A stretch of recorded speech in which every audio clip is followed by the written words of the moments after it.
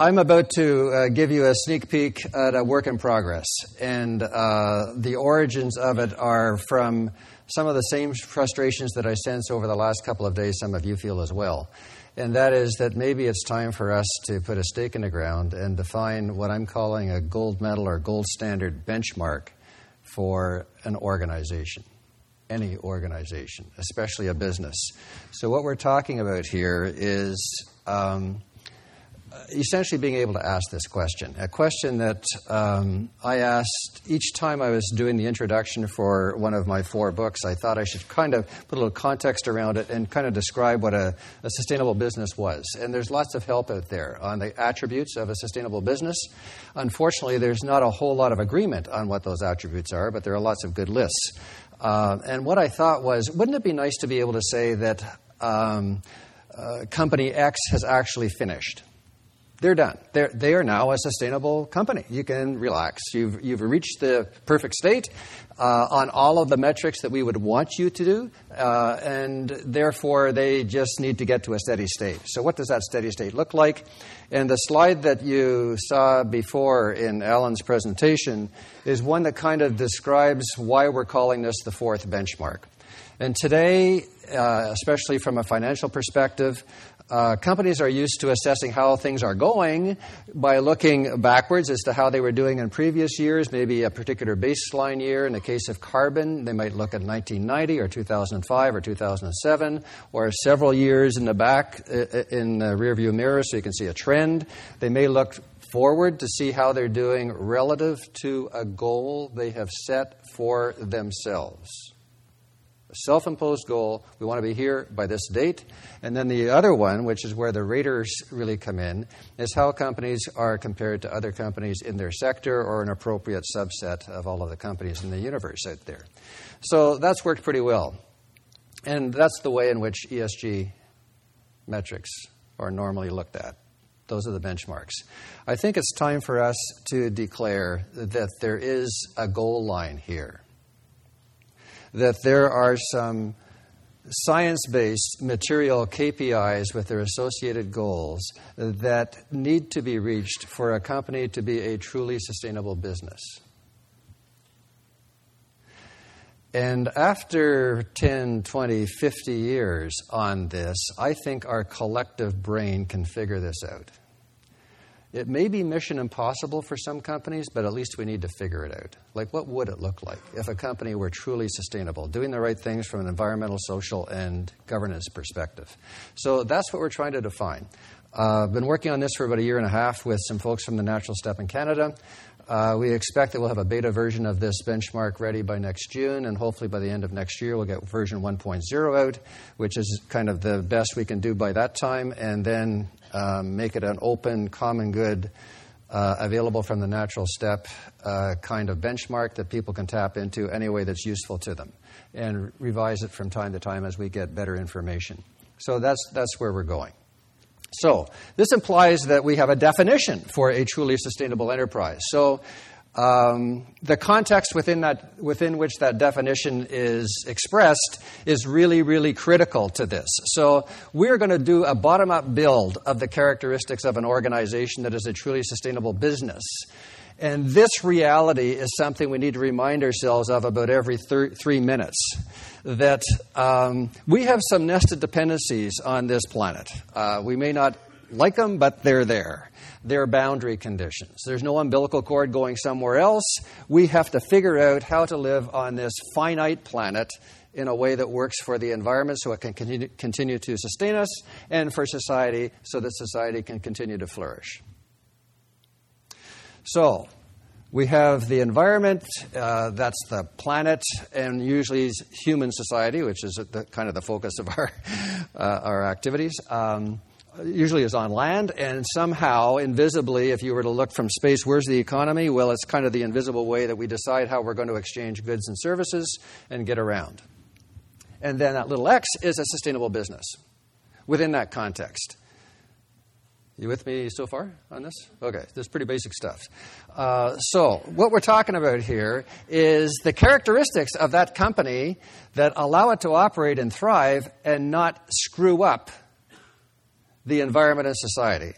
Because another way of expressing this relationship is the economy and the companies within that economy are wholly owned subsidiaries of society and the environment. Which means if the environment goes in the wrong direction, everything does. Pretty basic. It also means that the environment and society are too big to fail to re-express the relationship here. So, all right. The definition then of a truly sustainable business is one that creates positive environmental, social, and economic value. That's iteration number 27 of that definition, but it's getting close. So essentially what we're saying is do something useful as a business, not only for the economic part of society, but also society itself and the environment. So that's the what. We are also, as we have seen in the last few years, removing the boundaries for what this business is. And that means that the upstream supply chain and the downstream customer chain are part of that value chain, and that means it needs to be accountable for all of those impacts.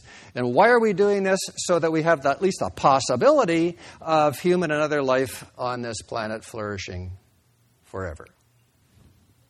Ta-dum. So that's kind of where we're going. And essentially the tagline for this is, if it were to operate forever, the next 10, 100,000 years, that this business would not only be doing no harm on a Hippocratic oath kind of wavelength, but it would also do well by doing some net good, as we heard Disney describe this morning, net good.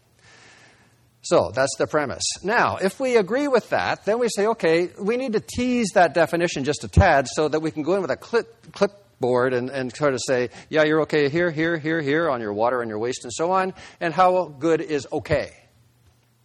Have they reached nirvana? Have they reached the benchmark? So that's where we're going with this. And essentially what we're saying is there's a flow of logic here where we start off with the necessary conditions that the environment needs to experience to be able to stay in business. And there are 3 of them. We got those from the natural step, who got them from the scientific community, and they've been refined over the last 15 years, and they're pretty good. There are also 5 that are on the fundamental conditions that we as human beings need to be able to flourish. These are the Maslow's needs. They are the needs that Paul just showed on his slide that he uses in his business. We've distilled the lists of the needs down to 5 needs. We can fuss with that, but they're pretty basic, and they're all essentially saying the same thing. So we're saying for the society to continue as a flourishing society, meet these conditions, 5 of them.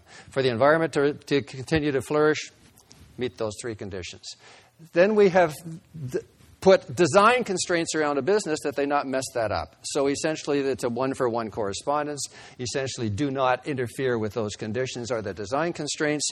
And then we said, okay, if a company has to work within that frame, it needs to get from how it's doing things today to how we'd like it to do it in the future. So we're calling those things transitions. There are 21 key transitions that the business needs to go through.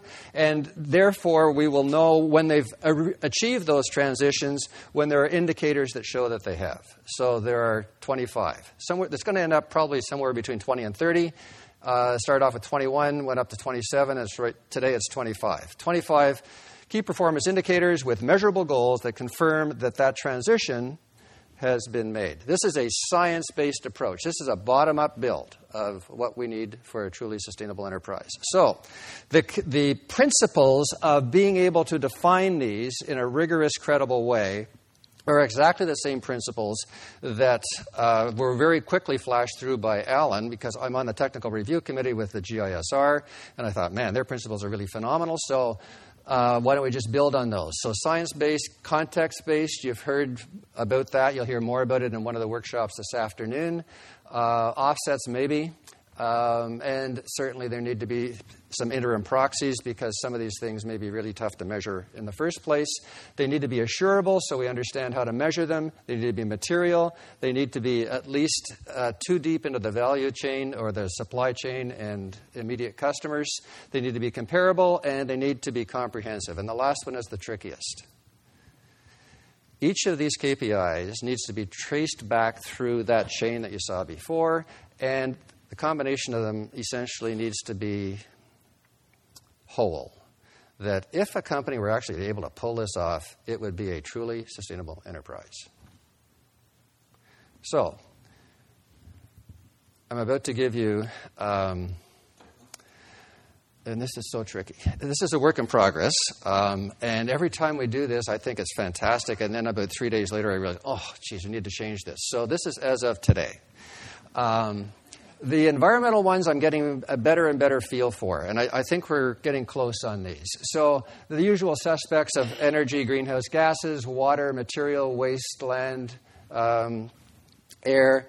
I think we can express those in fairly good ways. I think there's a context-based terminology that we can weave in there. But it's close to the do no harm part and maybe do some good part. So that's that part. Social is a nightmare. I have nightmares about these. Every time I think I've nailed it, it gets worse. So I would like to leave that box empty, but the slide requires me to build it up to get down to that. So I will show you what today's are, and this is an invitation. I need help. We need help on this. But this is the way in which they read today. Notice I'm using the term stakeholder, that we've tried to synthesize employee, customer, and community into stakeholders. So be careful you don't hurt people. Rights, diversity, engagement, development, remuneration, and contribution to the economy, and we need a lot of work on that. And then there's the governance part, and the usual suspects are there as to what appropriate governance is so that this is a sustainability kind of organization. So that's where we're going with this. It's a work in progress. The social ones need help. And if you've got some thoughts on any of those things and you'd like to contribute to the brain thrust behind this, send me an email. I'll send you the latest version of the document that goes with this, and I would love to get into a dialogue with you because the collective wisdom here really is necessary for us to get this right. Fantastic. Thank you. Great.